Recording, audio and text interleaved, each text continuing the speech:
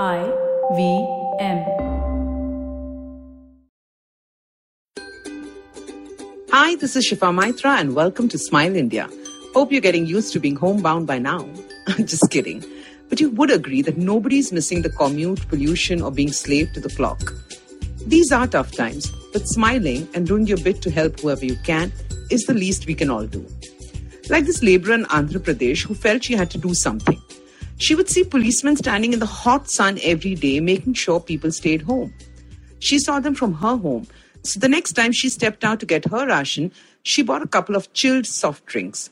Her daughter's eyes lit up, but she said it wasn't for them. She then walked up to the cops and handed it to them. They were touched, but refused to take it. She insisted, so they took one and asked her how much she earned. 3,500 rupees a month is what she said. And from that, she was buying this luxury for those who she believed were saving them. Sometimes you just get stunned and realize how much you can learn in life. Some other great news is coming from Chhattisgarh. Like the rest of the country, here too people do not have money, so they're queuing up at ration shops where they get basic essentials at a lesser cost. There are 56 lakh such ration card holding families who are below the poverty line. Chief Minister Bhupesh Baghel decided to give them ration for free for the next 2 months. The administration noticed that there were still more hungry people who did not even have a ration card. The Chief Minister now decided that they too can come and take free ration for a month.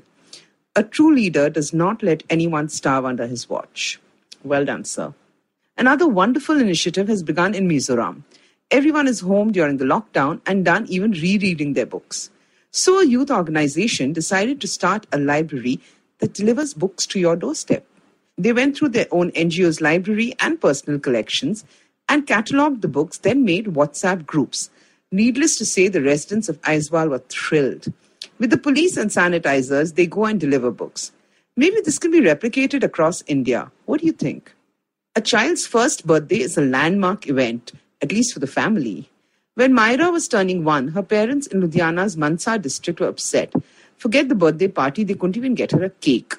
When the local constable on duty came to check on them, they shared their plight. He could feel their angst and discussed it with his bosses.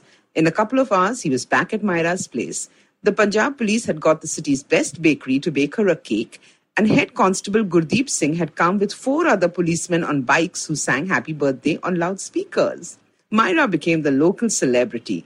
And what's delightful is that the DIG of the area has offered free birthday cakes for any child's first birthday if it's during lockdown.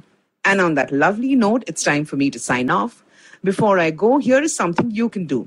If shows and films are no longer exciting you, check out some great virtual tours of museums and national parks online.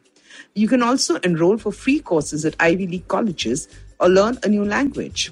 Also do check out Good News Indians on Facebook for positive pieces on India. For more interesting podcasts on a host of subjects, check out the IVM app or look for us wherever you get your podcast from. Stay home, stay safe.